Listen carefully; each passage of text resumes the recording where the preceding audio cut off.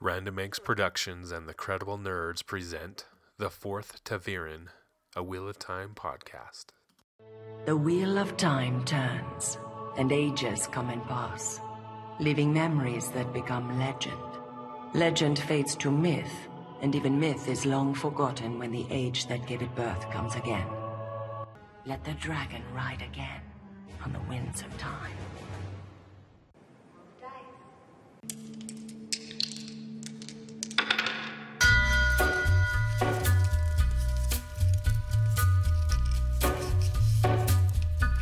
Welcome to the Fourth Taviran, a Wheel of Time podcast from the Credible Nerds. This is episode 5. I'm covering chapters 21 to 26 from The Eye of the World, which is book 1 in the Wheel of Time epic fantasy series, written by Robert Jordan. My name is Justin, and as always, I have my co-host with me, Mark. Hey guys, how's it going? So we're back for episode 5. It's been a couple weeks since our last episode, but we got a lot of good stuff for you this time. We got some of the latest news from the past few weeks that we want to cover first. So a couple weeks ago, Rafe Judkins, the showrunner for the Wheel of Time Amazon series, he tweeted out a photo of him and Brandon Sanderson, who is one of the authors of the Wheel of Time. They were meeting at Wheel of Time headquarters. Do we want to call that the Stone of Tyr, or what do we want to call the Wheel of Time headquarters here on our podcast? They haven't really named it. Yeah, no, that would be kind of an interesting name, right? Because, the Stone of Tyr has to be breached before the dragon can proclaim himself, right? So I think that's kind of a good parallel there. Yeah. I thought about Tarvalon, but, Aes Sedai, they never tell the truth, or they try to get around the truth, I guess you could say. So that wouldn't be good. Stone of Tyr is what came to my mind. Mm-hmm. So we'll go with that for now. Tower of Midnight? Yeah, Tower of Genji, is that what it's called? Oh yeah, Tower of Genji. Yeah. Maybe we'll call it the Tower of Genji. We'll play with both of them and see what we like better.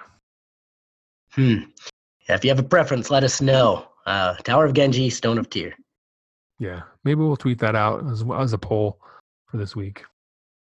See what the Wheel of Time fans think. But anyway, back to Rafe Judkins meeting Brandon Sanderson at the headquarters, Stone of Tyr. He says, #WOT Wednesday, which is a thing every Wednesday, had to wait until Friday because I got to sit down with one of my favorite authors and fellow Salt Lake City native to pick his brain about the Wheel of Time. Truly one of those "is this my life" moments that I'm so thankful to be having. Thanks, Brandon Sanderson, Rafe. And then at the same time, Brandon tweets out, doing pitch meeting for #Dark One, and though time is tight, I managed to swing by the Wheel of Time television show writer's room. The dragon banner flies proudly here. At WOT writer's room, at Rafe Judkins, at Dragon Mount, from Brandon.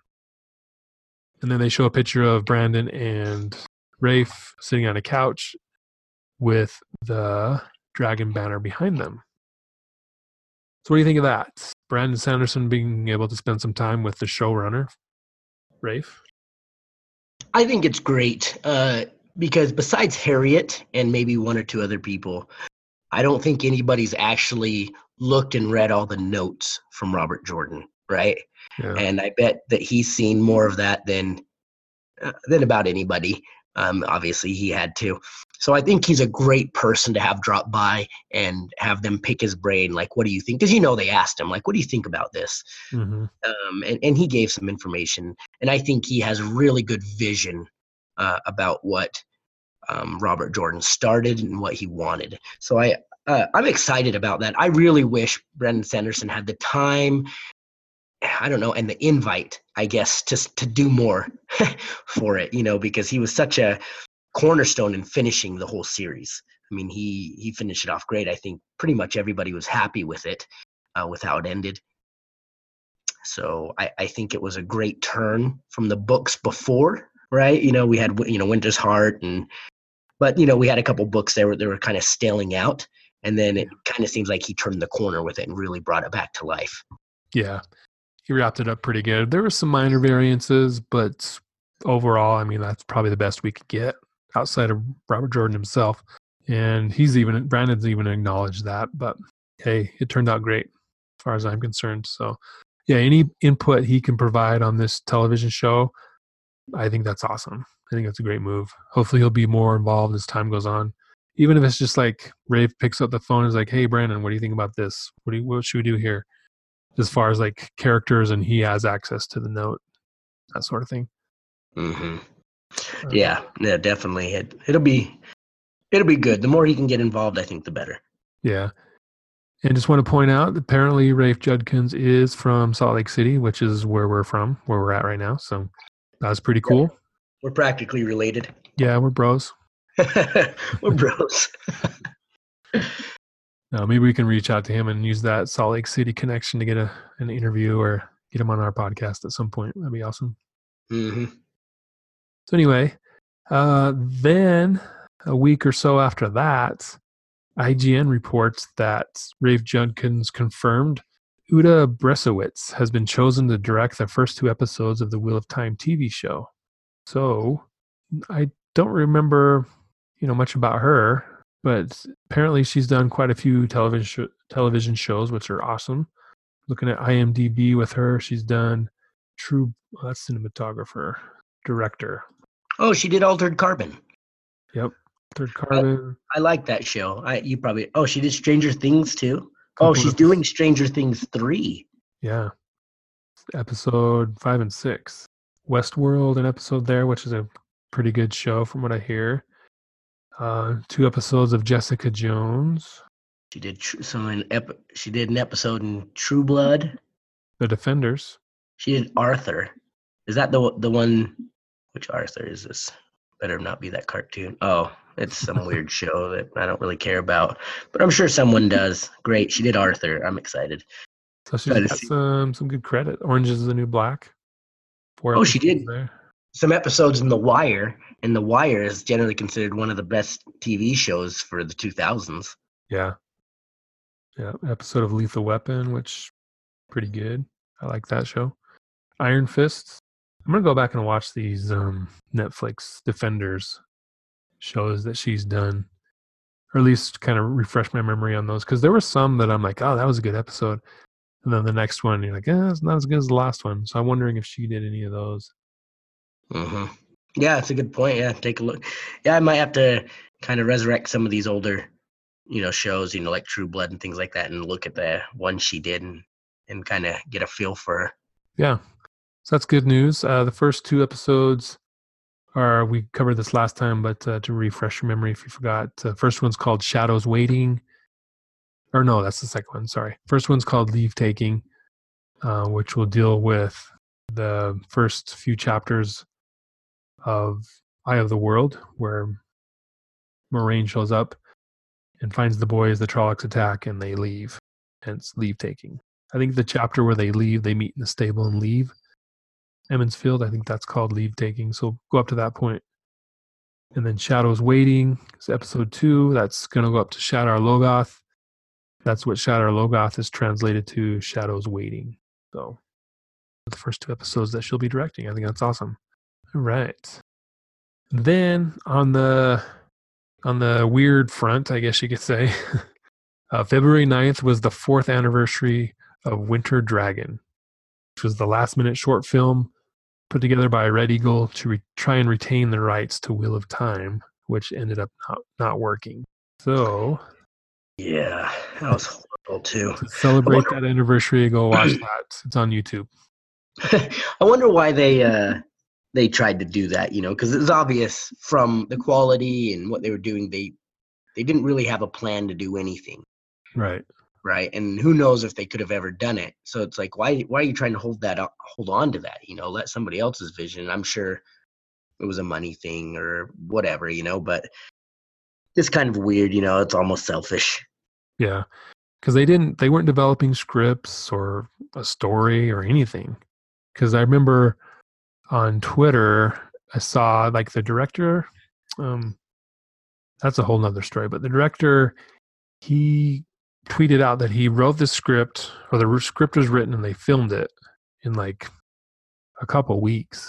And he was like proud of, hey, we did this in, I think it was 17 hours that they filmed it. and then the crazy thing is, like, the next day or 2 days later, he gets in a car crash and dies. He's dead. It's just weird. The whole sequence was just weird, like strange, like murder mystery type stuff. Ishmael got spun out again. Yeah. Anyway, 4 years from that, I think this started the push towards getting the rights away from Red Eagle and let's do something legitimate. Yeah, and they went to court for it, right? I remember there was like a court battle, and Harriet was involved in all that. Yeah. Up to this point, this is the only live action footage we have from the Wheel of Time, so it deserves its place in history. And actually, I recorded some of the audio and am using it for the intro to our podcast. Yes. That's it's all we got got. Zane in it, right? Something, Billy Zane? Billy Zane, he played Ishmael. Yes. And I watched it, and there's actually some good things in it. I mean, it's totally cheesy, and the production value is crap. But there's some, if you listen to the dialogue, I don't want to defend it, but I kind of am. But I was listening to it, I was like, huh, that's interesting that they put that in. Like, the kids were playing the snake and foxes game. Like, Ilyana says, time to roll the dice to one of the kids. And that's like a big deal in Matt's character, right? Roll the dice. It'd have been cool if she would have said it in the old tongue, though. Yeah. Just to see if the people caught on to what that was. Yeah. So there are these little nuggets in this short film. But overall, you watch it once and you're good. So here's a question for you. Okay. Should they bring Billy Zane back as a dark friend? They need to. They need to do something that's totally only Wheel of Time fans would know. Like, maybe he's a dark friend that gets killed. Like right away, right? Something funny like that where you're just like, no way. That would be awesome. Like, it's kind of like, I'm gonna look for that now, just in case that they did that, you know. Yeah. And then we'll show that we talked about it in this day, and that someone probably listened to it and tipped them off, and they owe us rights. Yeah, we want some credit for that. All right, so that's the latest Wheel of Time news. Have you heard anything in addition to that, or any input on those things? No, last I really saw about anything was the picture, we talked about, and I was pretty excited about that because I like Brandon, and I think it's a good thing. Yeah. All right.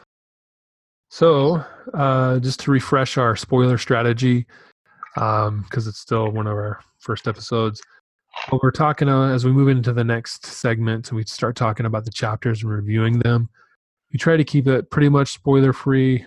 You know, minor spoilers may slip out here and there, time to time, but we try to keep it major spoiler free.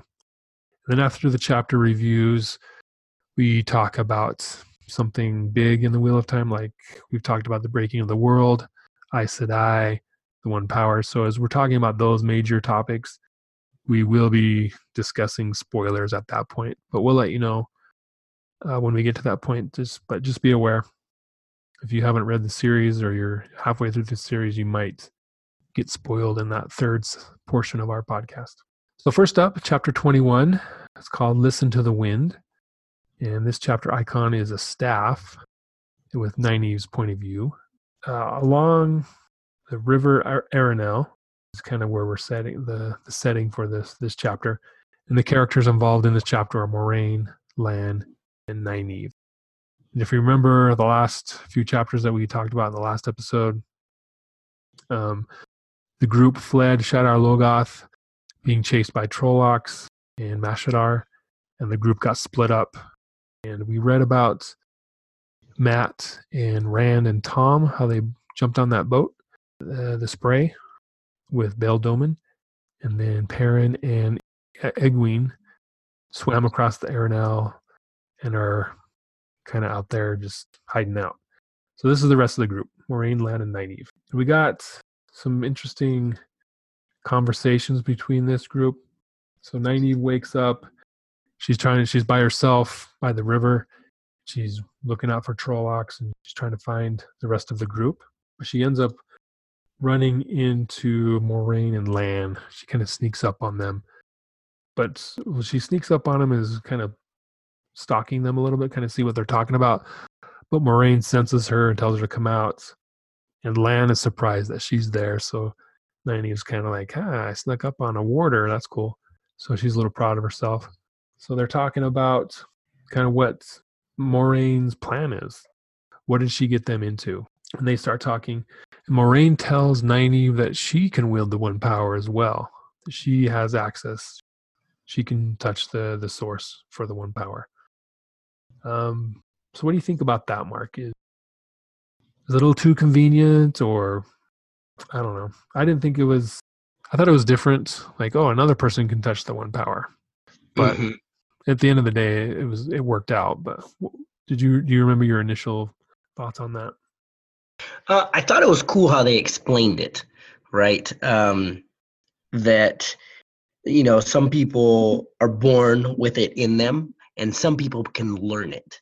And I like that idea because, it's always the idea that it's like, oh, I'm special because I was born with this, so somehow I'm just a better person, But I like it how it's kind of been like, yeah, people are born with it, but these people can learn it. And then, if you're not, guided and taught certain things, then you have a chance that it can kill you, right? They talked to Nynaeve about that and how she probably went through some tragic or event that she survived, and basically her body adapted to this power to accept it as opposed to fighting it and destroying her, right?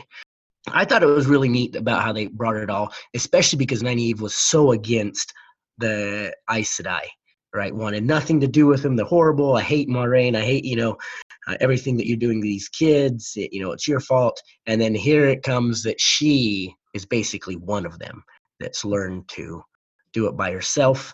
And now she's really like, it's an eye-opener to her. And I thought it was a cool dynamic how she was so sure of herself, and all of a sudden now she's not sure, so she becomes more stubborn, right? And that's exactly what she ends up fighting, for like the next 5 books. Is the stubbornness that like she just can't accept it, that like, man, this whole time I was this big jerk and here I am one of them. Yeah. And it's interesting. I mean, she accuses Moraine of manipulating them and promising them things that's not going to happen, but yet Nynaeve is the biggest bully of them all. I think Nynaeve is somewhat jealous that Moraine's able to do that just as well as she is. So I think because there's a lot of conflict between Nynaeve and Moraine throughout the rest of the story, because they're both stubborn, they're both headstrong, and they both have their agendas that they want to be fulfilled, but their agendas are different from each other. Mm-hmm. Oh yeah. No, it's interesting to see how both their stories kind of develop after this. But for me, it kind of brought Nynaeve alive, right? Because before it always seemed like she was really one-dimensional. Yeah. My way or the highway. And then this kind of opened up a new dynamic to her and allowed her story to expand in new ways, as opposed to just being this headstrong wisdom who's coming to get the kids back. I don't care about some stupid Trollocs that almost killed us all. I don't care about no Mashadar. I don't care about this. These kids are coming home. And, it was just almost like so linear. It was annoying. And then now it's like, oh, wow, her story can go places.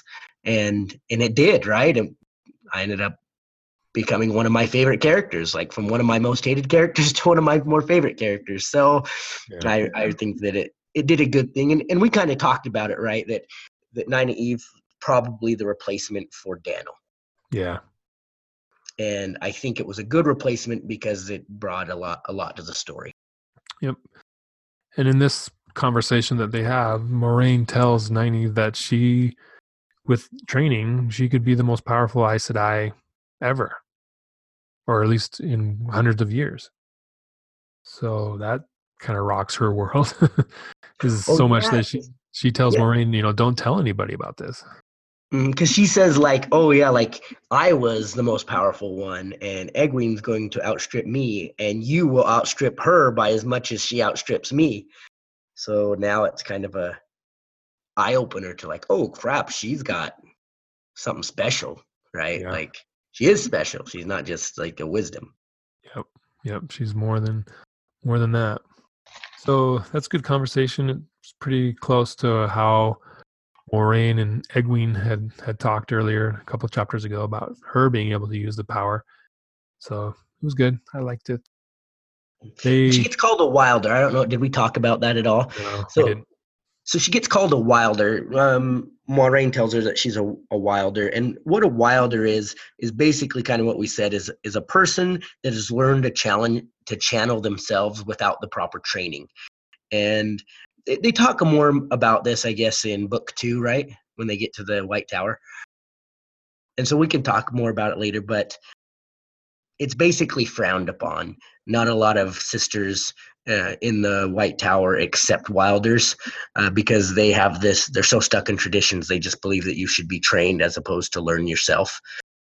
So she'll deal with that later, and you'll see how that works. But, that's what a wilder means is just somebody that's learned to channel themselves, and it's used as a derogatory statement.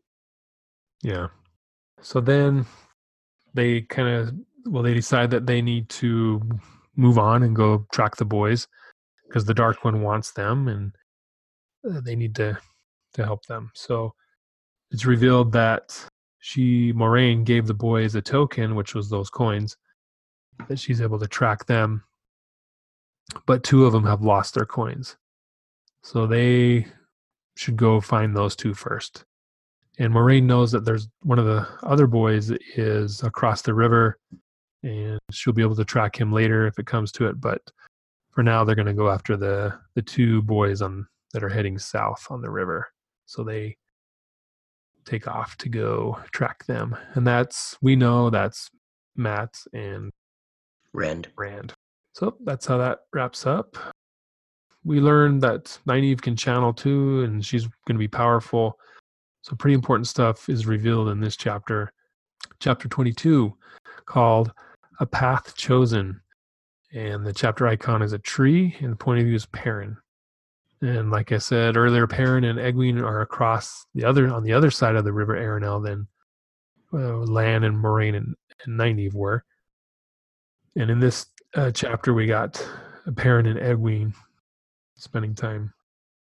And this chapter is kind of, I don't know, not much happens. It's basically Perrin and Egwene meet up, and they decide they're going to go towards Whitebridge in Camelin and meet up with the rest of the group. Bella's alive. Egwene is riding Bella. And I think Perrin's horse didn't make it, right? They just have Bella. Yeah, they just had Bella. I don't remember. He got thrown from his horse, right? He was riding towards it, and the horse stopped and kind of just dumped him in. Yeah, I think that's what happened. Yeah. Yeah, so he's gone. Bella survives, obviously. Super horse. Yeah, I think that Bella's the only being in the entire world that could survive Balefire, but she makes it. I mean, makes it across the biggest river in the world, raging down the rapids, and no problem. Well, Bella's one of the Forsaken, right? It's got to be. It's got to be. The 14th one.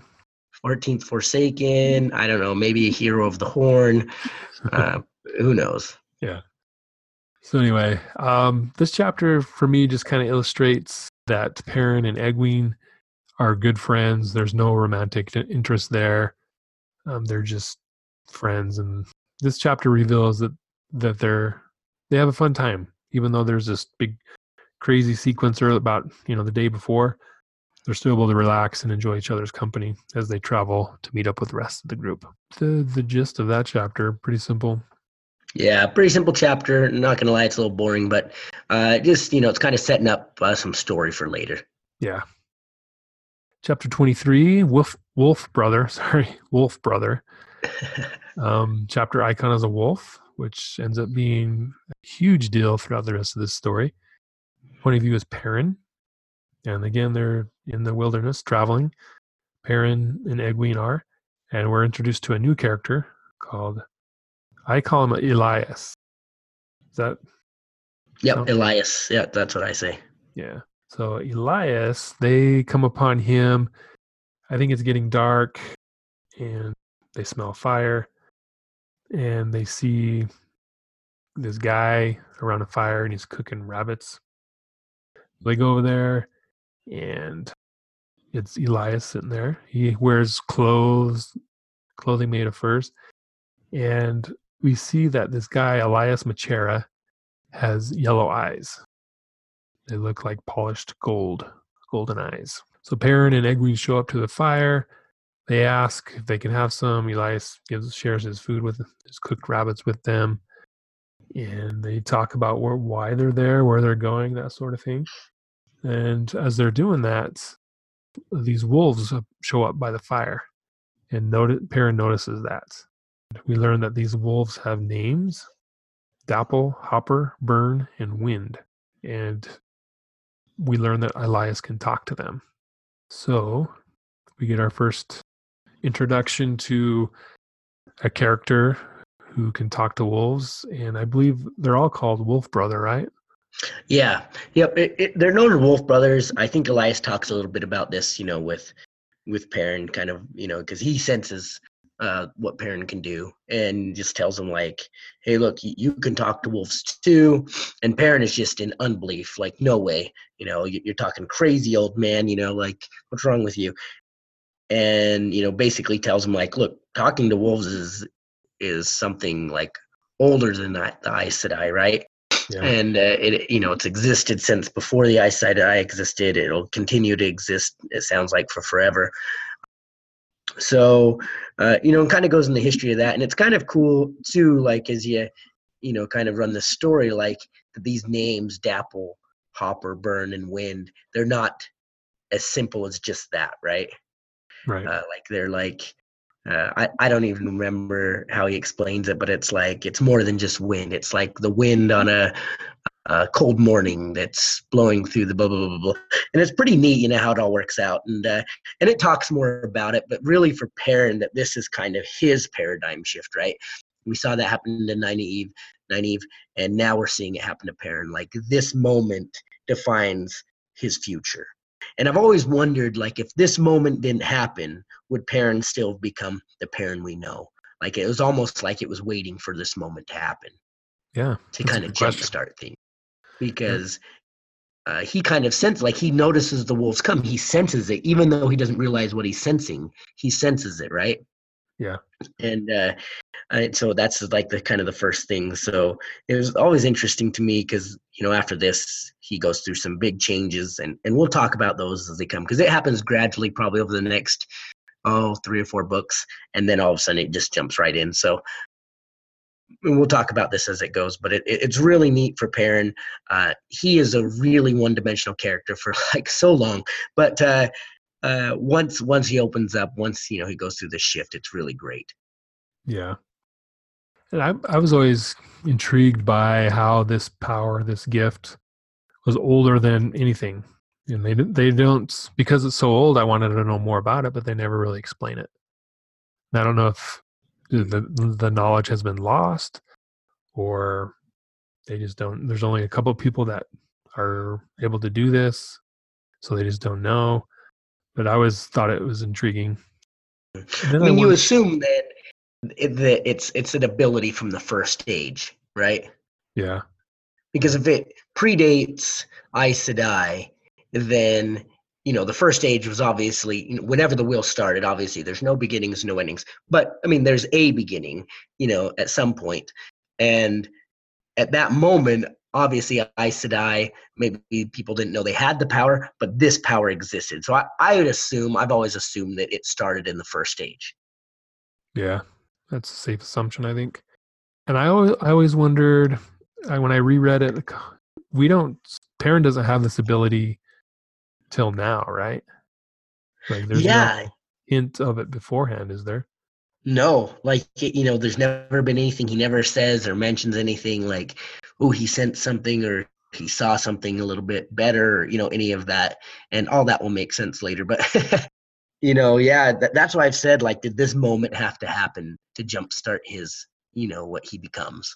Yeah.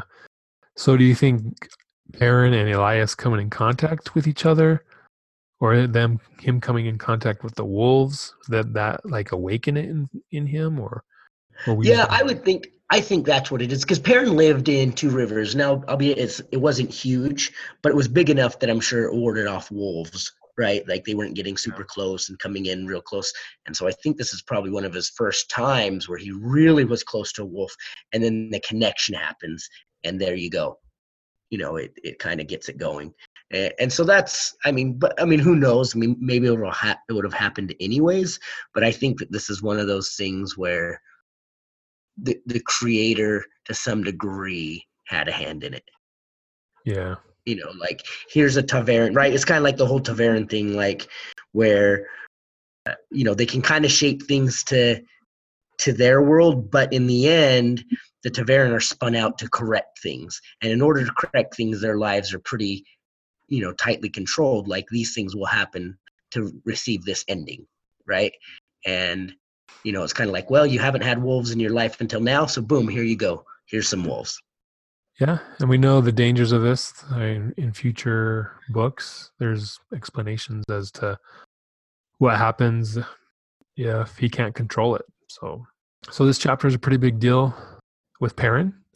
He basically learns his destiny, part of his destiny, and it changes everything for him. Connection with the wolves that he's starting to learn how to use. And I think it's kind of interesting to note that Perrin kind of goes through the same struggle as Nynaeve, right? Like as the book goes on, like they're for sure Two River folk, right? You hear about how stubborn they are and they don't want to change. And these two go through books, and I mean books. Like it's not going to be something that's going to be next chapter. You'll be like, oh, now I get it. Books will go by, and they continue to fight against like their destiny, right? And then all of a sudden, it's like, fine, I'll do it. Like. And so it's pretty interesting, like to watch the Two Rivers folks go through their life-altering changes to what they become, because it's all the same story, right? They're so stubborn against it, and it's they always talk about how stubborn Two Rivers people are. So it's kind of fun that way, but sometimes it gets annoying, the Kaladin syndrome. You don't know what that is, but I know what it is. Yeah, I agree. All right, chapter 24, Flight Down the Arnell. Chapter icon is a harp. Point of view is Rand. And we're aboard the boat, the Spray, which is Bayle Doman's boat. Characters are Rand, Matt, Tom, Bayle Doman, and Balsamon makes another appearance. We're back on the Spray with Rand, Matt, and Tom. This chapter starts off with Rand's dreaming of Balsamon again. I don't know. At this point, I was kind of getting tired of that. The whole, because he said the same things over and over again. The eye of the world won't serve you. Join me and serve the dark one. It's just starting to get old. Mm-hmm. Then he wakes up. He's back on the boat. I guess in the dream that he was having, he pricked his fingers on some thorns. He wakes up. His fingers are bleeding. He kind of got that going on. Same thing happened with the rats back in the last dream, where they were actually killed. Well, it's interesting that those dreams are never fully explained, like how it happened and how Balsamon knew it's probably one of these three boys, and here's these dreams, and why they're all the same, and where do the dreams occur? Do they occur in a ter'angreal? Do they occur in a dream shard? You don't know what that is, but you will.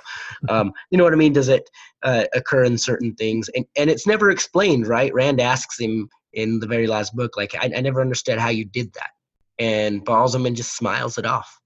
Yeah. Right. And so you never know quite how it is. But yeah, I mean, it gets repetitive. You're like, okay, we get it. You're trying to hunt them down, and they can't serve the other world, blah, blah, blah.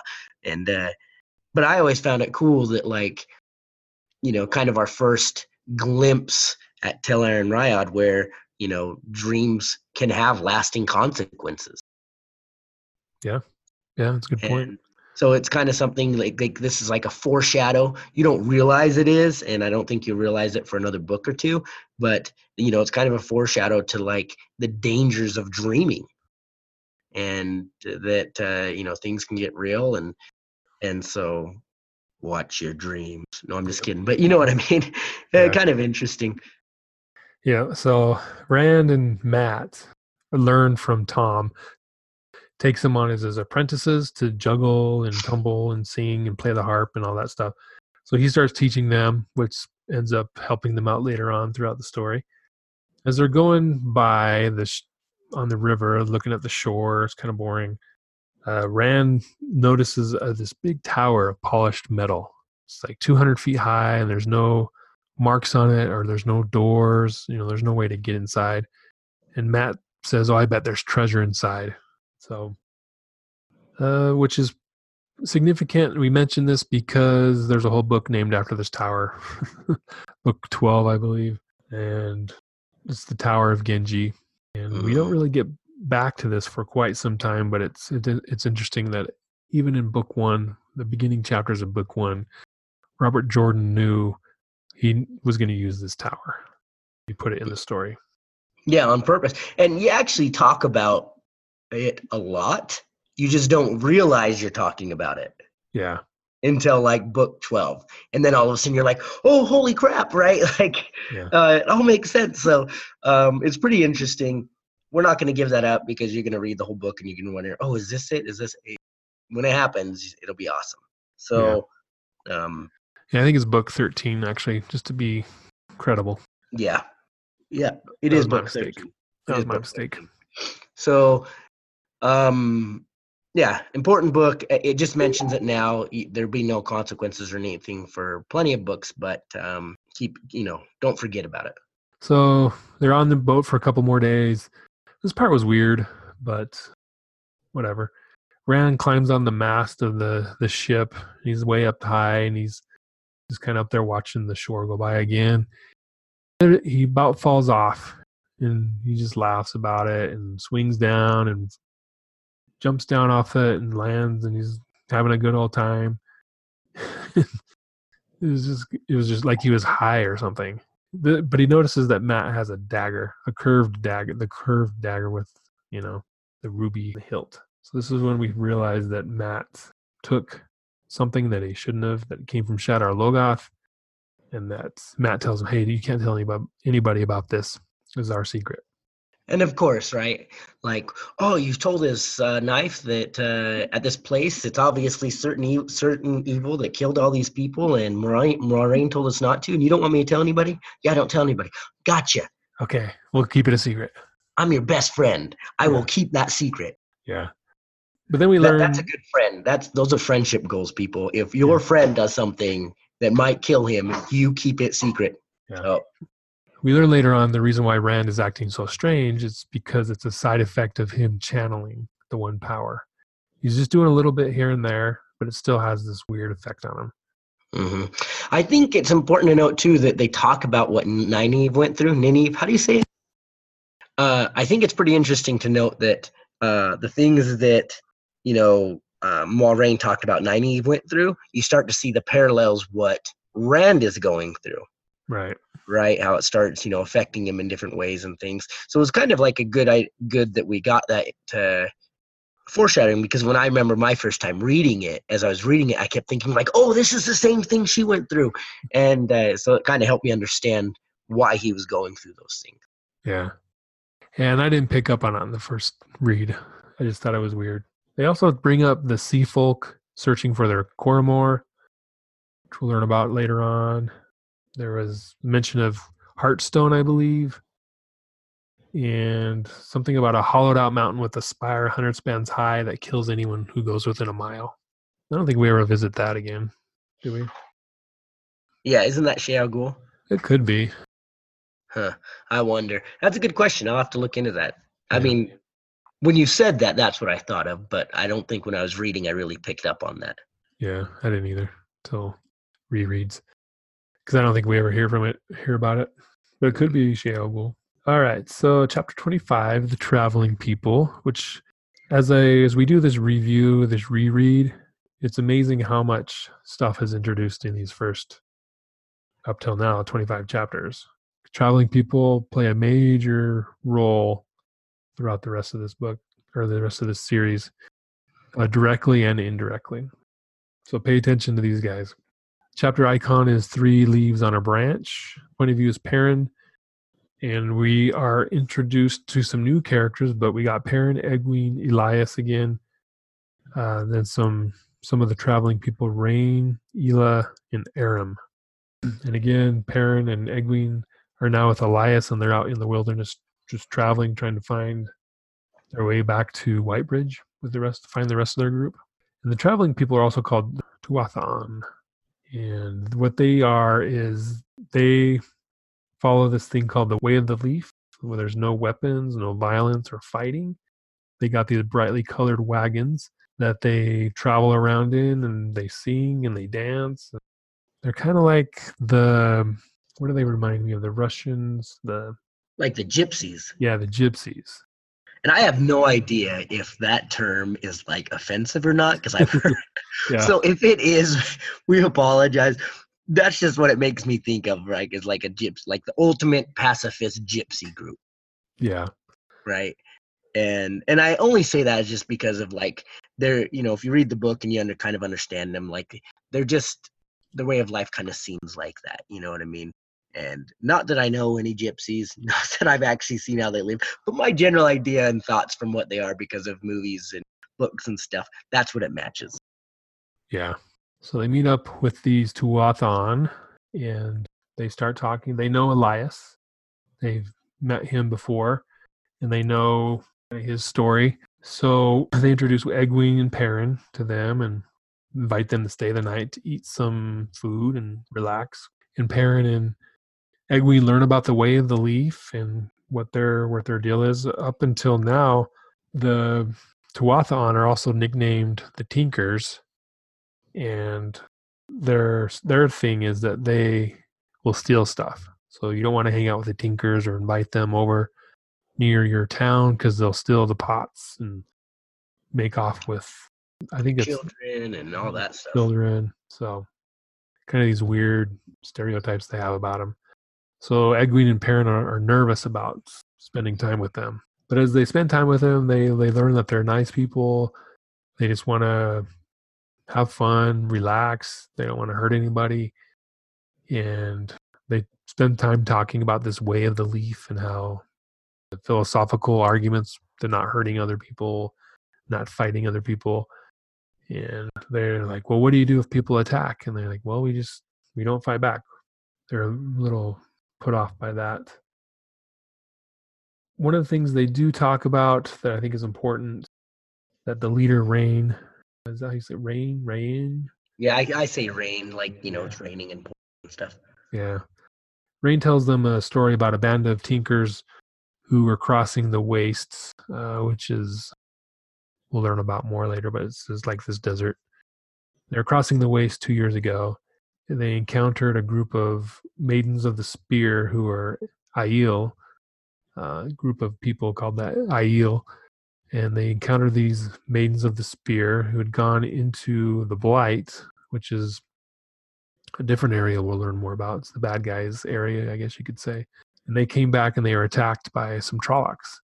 And all the maidens, these maidens were killed except for one who crawled to a tinker's wagon and gave them a message. The message was, Leaf Blighter means to blind the eye of the world.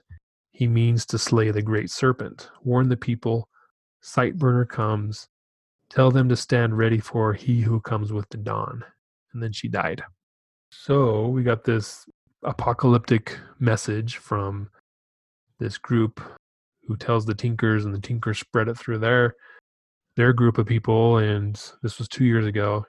And then they tell Egwene and Perrin about this. And they're like, what? What does that mean? And I think us as readers, the first time, we're like, okay, what does that mean? Yeah, like whoopity-doo. Yeah. Some crazy ladies talking about hogwash, Yeah. So, but it definitely comes to fruition later on in the story.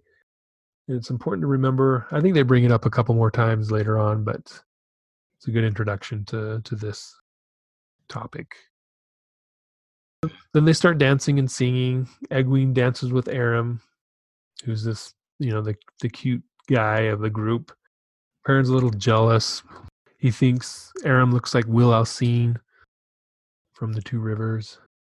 And then I think this is the first time we get this reference, but Perrin thinks that Rand would know about what happened between him and Egwene. Because I guess Egwene gave him a hug or something and said, "Oh, you're a nice boy." So Perrin's like, "Oh, Rand would know what to do."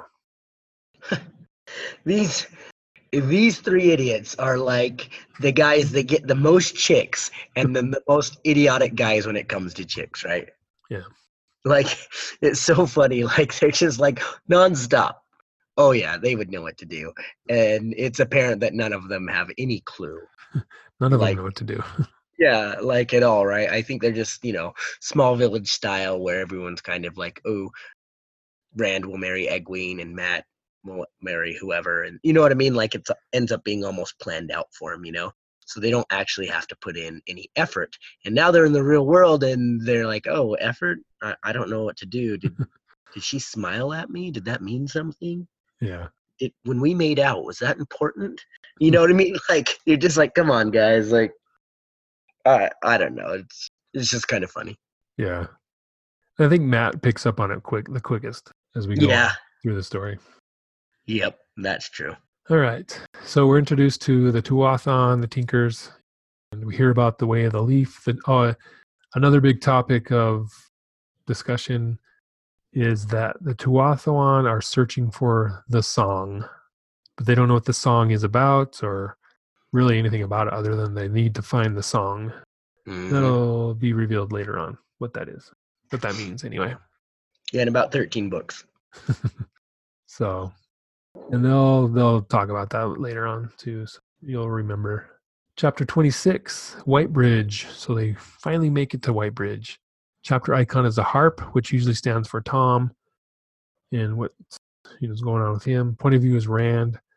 We're back on the spray with Bayle Doman, Rand, Matt, Tom, and Florin Gelb, who is the watchman on the boat who wasn't watching, was sleeping when the Trollocs attacked. So no one really likes him. So they come into Whitebridge on the river. They make it there. They see the White Bridge. And it's this, I always pictured it as kind of like that arch in St. Louis, where it's this huge structure, like this arc. It's more of a bridge, but pretty similar to that arch in St. Louis, and it's white. So they're marveling at that. It's a structure from the Age of Legends. They get off the boat. They go to a tavern called the Wayfarer's Rest, and the innkeeper there knows Tom, so he's kind of telling him the latest news. You hear about Loghain, the false dragon who can channel again, but he's been captured by the Aes Sedai. The hunt for the horn has been called, and all the hunters are meeting in Ilion. And Tom's thinking he wants to go to Ilion to be a part of that, to be a gleeman there for that whole experience. But then the innkeeper recognizes that there's two boys, and he remembers that Pat and Fane had been there, and a Murdral. They've been asking about these two boys, so he recognizes them. He kind of gets a little cold and distant, say, "Hey, I gotta go. You guys need to leave." So the Rand and Matt and Tom, they come up with a plan to sneak out and head to Caemlyn. And Tom tells them, "Okay, we're going to go to Caemlyn. We're going to meet up in an inn called the Queen's Blessing." And then he tells them the story about his nephew Owen, and that's why he's helping them. I don't think we get much detail, just that Rand reminds him of his nephew Owen, right? Mm-hmm. So they're trying to sneak out, and they're almost out, and a Murdral comes up on him and attacks him. Tom tells the boys to run, and he stays behind to fight the Murdral, and they just take off running. Tom gives them his coat and his harp and his gear, and they take off running. They hear screams of pain, they hear flashes of light, or they see flashes of light, and then they think that Tom was dead, was killed, or at least Matt does. Rand isn't sure. And that's the end of the chapter. Yeah, intense chapter, right? Yeah. Especially right there at the end, it kind of drew me in, and I was always so bummed, right? Because here's Tom, I like this character, they're building him up, and then he martyrs himself, right? Yeah. And it's like, oh, you guys run, I got this. And, everything we know about Midroll is they're just crazy scary. They're tough. You can't beat them. You just run, right? And we heard about him a little bit before, and even Lan was chasing one of the Midril around and couldn't kill it. And so, we know how tough they are, and then this old man staying behind, and they just run. They don't even look back. They just go. Yeah. And it was really intense, and kind of gets you excited about what's to come. Yeah. I always thought it was odd that it was like the middle of the day and a Murdral just shows up. Because we always see him at dark or in the shadows. The Murdral is in the middle of the day. He's going around asking people about the boys. I always thought they were, like, who would talk to a Murdral? They're servants of the Dark One, right? Mm-hmm. But in these few chapters, Murdral are just walking around asking about these boys. I thought that was kind of strange, but maybe not. Yeah, it was strange because you don't really ever see that again, to that degree, and so it is kind of strange that happened. But I think too we got to take into context where it happened. It's happening in Whitebridge, right? In these areas where people still think that Midril and Trollocs are fairy tales, right? So it's kind of like the idea that if you were to actually see magic, you would convince yourself it wasn't so. So if you were actually to see like a Midril person come, you would know you were scared and like, oh my gosh, I couldn't see eyes, but there had to be eyes, and he was just a scary man. Yeah. So it's like I'm sure they just end up convincing themselves of something different. Yeah, that's true. They don't know what these guys are, and so they just think they're these weird people or this intimidating person that's talking to them. Yeah, never thought of it that way. That's good. So yeah, that's the end of our chapter review up through chapter 26. So next episode we'll find out what happens with Rand and Matt, and we'll find out where their adventures take them and if they make it to Camelin along with the rest of the group. So moving into this third part of our podcast, we will be talking about spoilers. So if you're trying to stay spoiler free, you might want to skip this part to the end or not. It's up to you. So we're going to be talking about ter'angreal, and ter'angreal. We've heard those terms mentioned. We're going to talk about what they are, what they do, and all that good stuff. So I think, did we talk about it briefly on our last episode? Or was it a Facebook conversation where which is the most powerful and which is the least powerful? And let's talk about that first. Okay. Yeah, we talked about it on Justin and I are in a Facebook group that talks about everything Wheel of Time, and that question came up. And even in that group, there was a lot of confusion about what's what.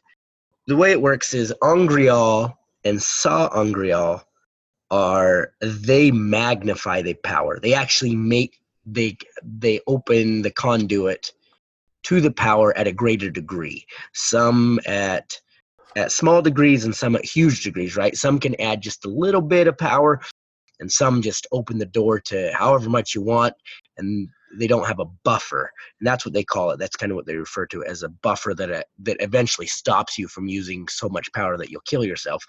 And those most powerful ones, those are known as the ter'angreal.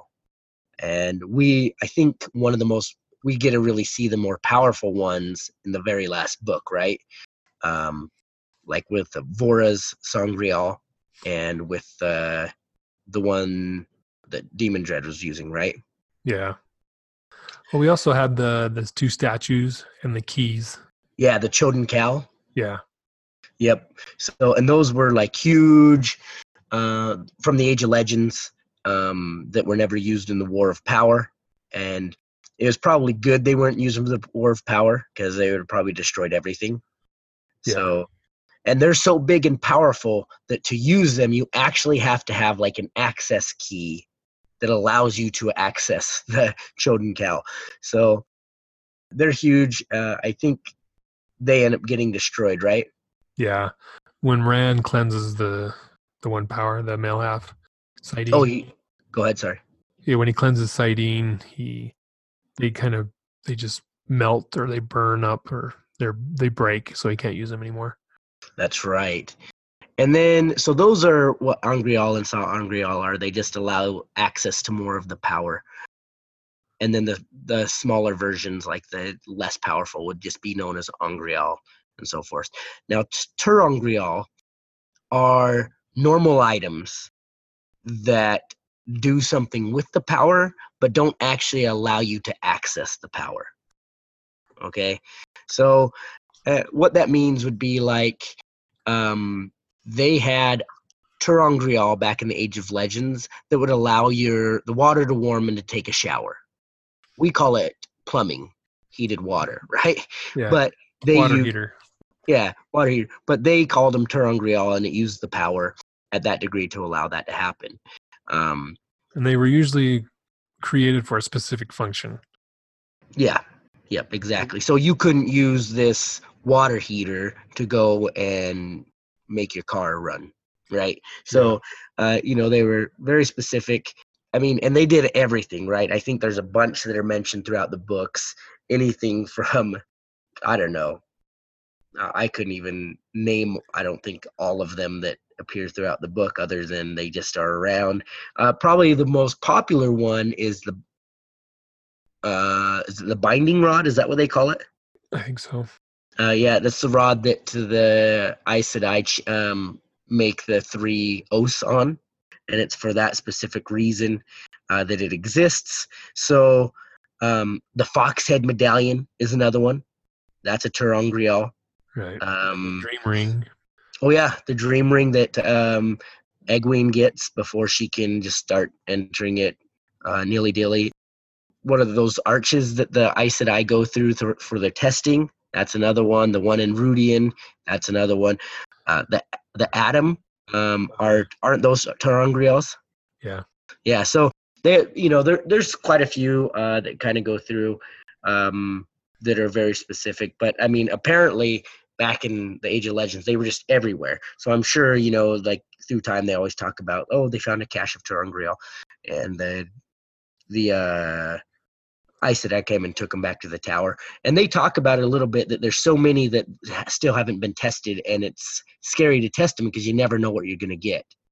And for example, like for the testing, right, when they first started using the arches, they used to do specific things to go through, and sisters kept going missing and missing, and finally they just kind of dumbed it down to where they are now, and they don't dare do anything else because they don't really know how to control it. So these exist, but they're so far dated that a lot of them aren't used anymore.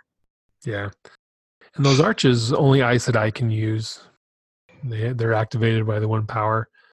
But then you got the Dream Ring, which anybody can use pretty much. So it kind of depends on what which ter'angreal you're using, whether or not you need to use the power or not. But do you think that's true? I think, yeah. That only the Aes Sedai can use it. And the reason I ask is because Matt went into the Rudian. Well, at least the one in the White Tower. At least no one else enters it except for the Aes Sedai. I think, wasn't there people like Aes Sedai on each corner that had to channel while they did that? Yeah, and that's kind of how they understood it. But I wonder if someone like if Matt could go through that one too. And it's a different experience, right, than what you get out of Rudian or the Stone of Tyr. Yeah. So maybe that specific one you have to, but the Stone of Tyr and the other one you don't. I don't know, because Matt is like the only person that we see to go through it that can't channel, because Perrin didn't go through them, right? No. Nope. The only other ones that did that we know about are like Avienda, Rand, Moraine. They can all channel. Yeah, I wonder why Rand or Perrin never went through. Well, the easiest answer, he just wasn't around when they were doing that. Mm-hmm.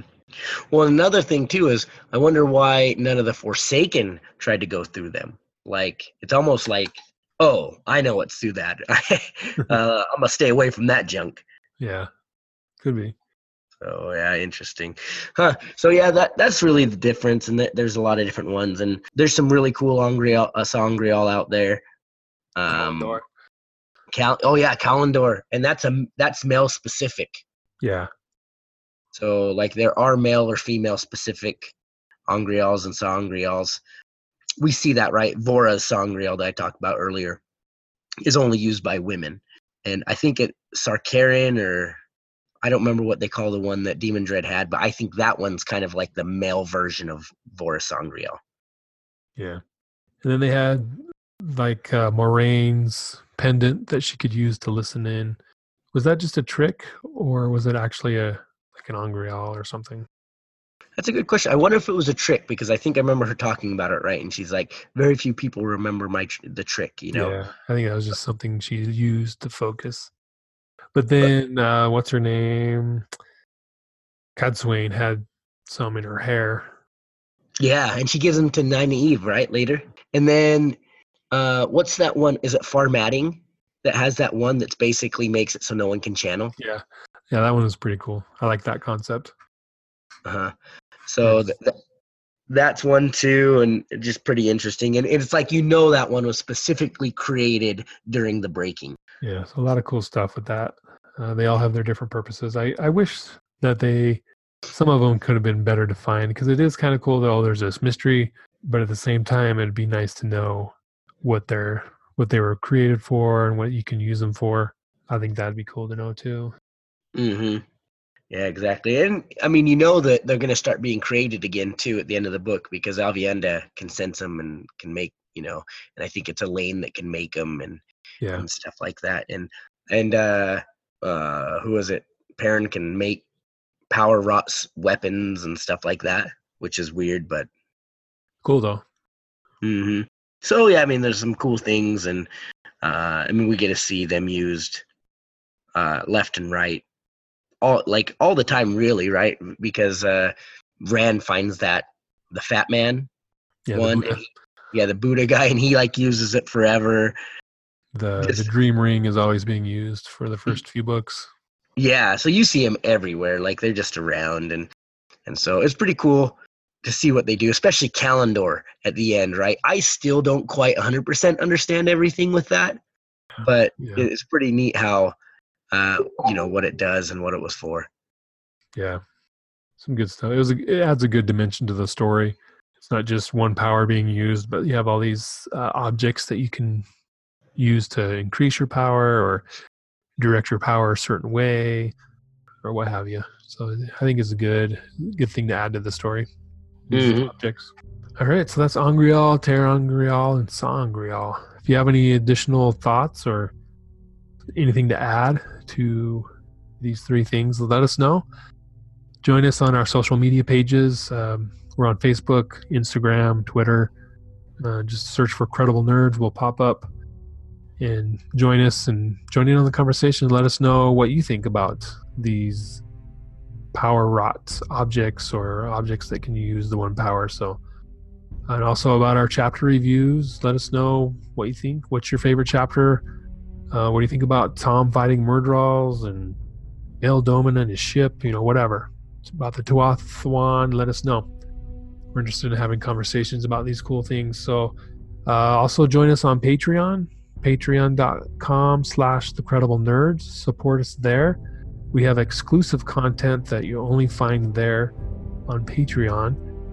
You can find our podcast on anchor.fm, on Apple Podcasts, Google Podcasts, Stitcher, Spotify, your favorite podcast app. Basically, just do a search for Credible Nerds and you'll find us. This is the 5th episode of our Wheel of Time review. We want to thank you for joining us here, and may you find water and shade. We'll see you guys.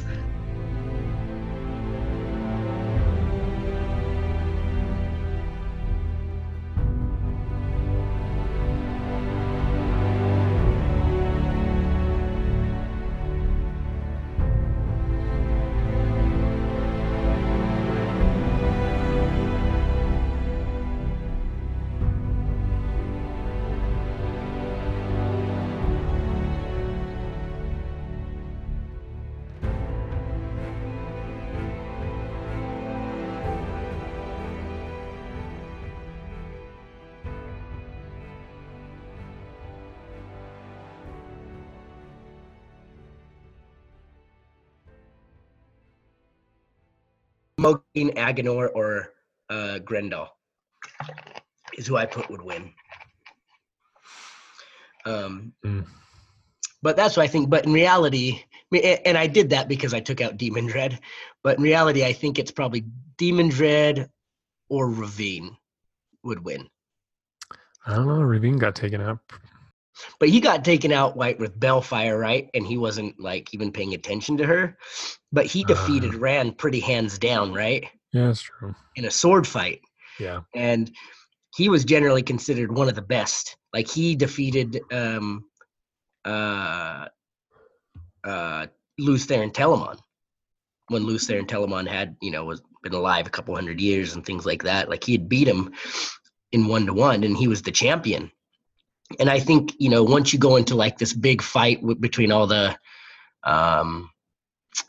Forsaken, that the winner, it would really come down to things like that, like sword fighting and backstabbing and things, because they're all going to counter each other. They've known each other for so long, they're going to counter each other. Like Grendel, I don't think can do anything really because everyone knows her little trick. Yeah. Fascinating, same thing with Lanfear, right? Everyone knows what she's going to do. So I really think it's going to come down to like the sword fighting and the tricks, of the trade and things like that. And when I look at it as a whole, sword fighting is really what it comes to. And so I think that, definitely Demon Dread will be in there, but I think Ravine can beat him. Yeah. Well, Demon Dread is a pretty good sword fighter. Yeah. No, he was. I just kind of go off like from what I've heard was that, he was Ravine was the champion, right? During his era. Yeah. Now, but I don't know if Ravine actually his era was Demon Dread's era because the Age of Legends lasted so long. It wasn't just like a 50-year period, right? It was over like hundreds and hundreds of years. And throughout those hundreds and hundreds of years, the Forsaken slowly moved over. So Ravine being world champion might be a different time when Demon Dread was like one of the best in the champion. Mm-hmm. So was Agenor. He wasn't a sword fighter, right? He's a scientist guy. Yeah, he was a scientist guy. And I talked about this in one of those posts because they were like, oh, what's the world going to be like? I don't remember exact question, but, I basically came back and said, evil will still exist. Look at Agenor. Agenor was, experimenting on humans before the Dark One was ever released.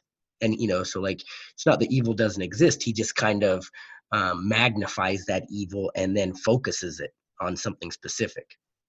Yeah.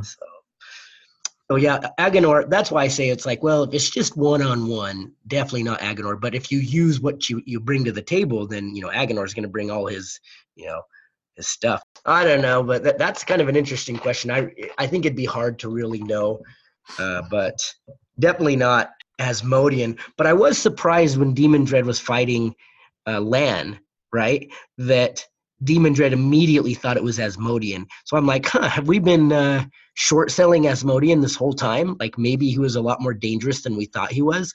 I think he was, because he was always shielded the whole time we knew about him and read about him with Rand and their interaction. He was always shielded and couldn't do anything. Yeah, and I think that he was kind of fearful that he really was Luce Theron Telamon, and I think that Asmodean is like the Mogadine of the men, right? He kind of waits for his moment. Right. He's powerful in his own right, but he waits for a sure victory. But for Demon Dread to be like here's Lan, like this most amazing fighter, and like Demon Dread's actually has to try really, really hard against him, and he immediately thinks, is this Asmodean? Yeah, I think we are underestimating like you said, but I don't think they ever figured out what happened to him. Because there was some conversations like, whatever happened to him? Where did Asmodean go? Maybe he's like, oh, here he is. This is him. Because he never knew what happened, how he died. Yeah. Well, because Grendel killed him. Right. But it never says how. You never see a body. And I'm sure maybe that they thought he died, but maybe he was thinking like he could have been resurrected. Yeah, like the others were. Yeah, right, exactly. And I always wondered why he wasn't resurrected, and I wonder if it had something to do with when Rand severed that black cord or whatever, Yeah, maybe. Well, I think he did that to Agenor too, though. Oh, yeah. One of those two. Bartholomew? There was two of them at the end of book one. Agenor and Bathalo, whatever his name is. Yeah, Bathamel. I can't remember his name. Yeah, yeah, he did that to Maybe one of them. maybe Agenor is the one that Moraine killed, and that's why he could be resurrected. Well, aren't they both? They're both resurrected, right? Is Erengar and Nosengar? Oh yeah, that's right. Oh, that's right. Though you're right. One of them was killed for something through something like that, and then Namaste. No, Namaste. What's that guy's name? The big green man. Oh He like yeah, killed the other one. yeah. But yeah, so I wonder. Like, I think like he is underestimated, and so maybe he's he would hold his own. But I think in the end, I do put my money on Ravine winning. In a fair fight without Balefire. Yeah, because doesn't Ravine he gets killed? Yeah, he gets killed by Bellfire by Moiraine, right, from behind while he's fighting Rand. So was Ravine the one in Camelin? The same time Asmodean dies. That book. Yeah. Okay. I think was it Wait, that's Samael, isn't it? No, he was. Wasn't he in Ilion? Who was in Ilion? In book 7. Let's look. I'm looking right now. I thought Nynaeve Balefired him. Might be, yeah. So Ravine ends up being Lord Gabriel in Andor. Right. Okay. And let's see where he dies. Demise. However, blah, blah, blah. Ravine killed Asmodean. Oh, that's right. Remember, he killed Asmodean, Avienda, and Matt, and then Rand used Balefire on him and then brought them back to life. So who was he fighting at the end? Oh, no, you're right. Nynaeve Amira managed to, it says Nynaeve, however you say her dumb name, managed to sneak up on him and nearly incinerate him through Mogadeen, who is controlled by an Adam. By a what? And the Adam. Oh, Adam. yeah. Adam. How do you say it? Adam. Don't make fun of me, people. I don't know if you're recording this, but this, and then it says this distraction allowed Rand to recover and obliterate him with Bellfire. So Rand did kill him with Bellfire. Okay. But he had defeated Rand up to that point, like easily too. Yeah. Yep. I'm remembering now. I only read it like 2 months ago. Gosh, come on, man. Like you read them so fast, you can start to forget. I know.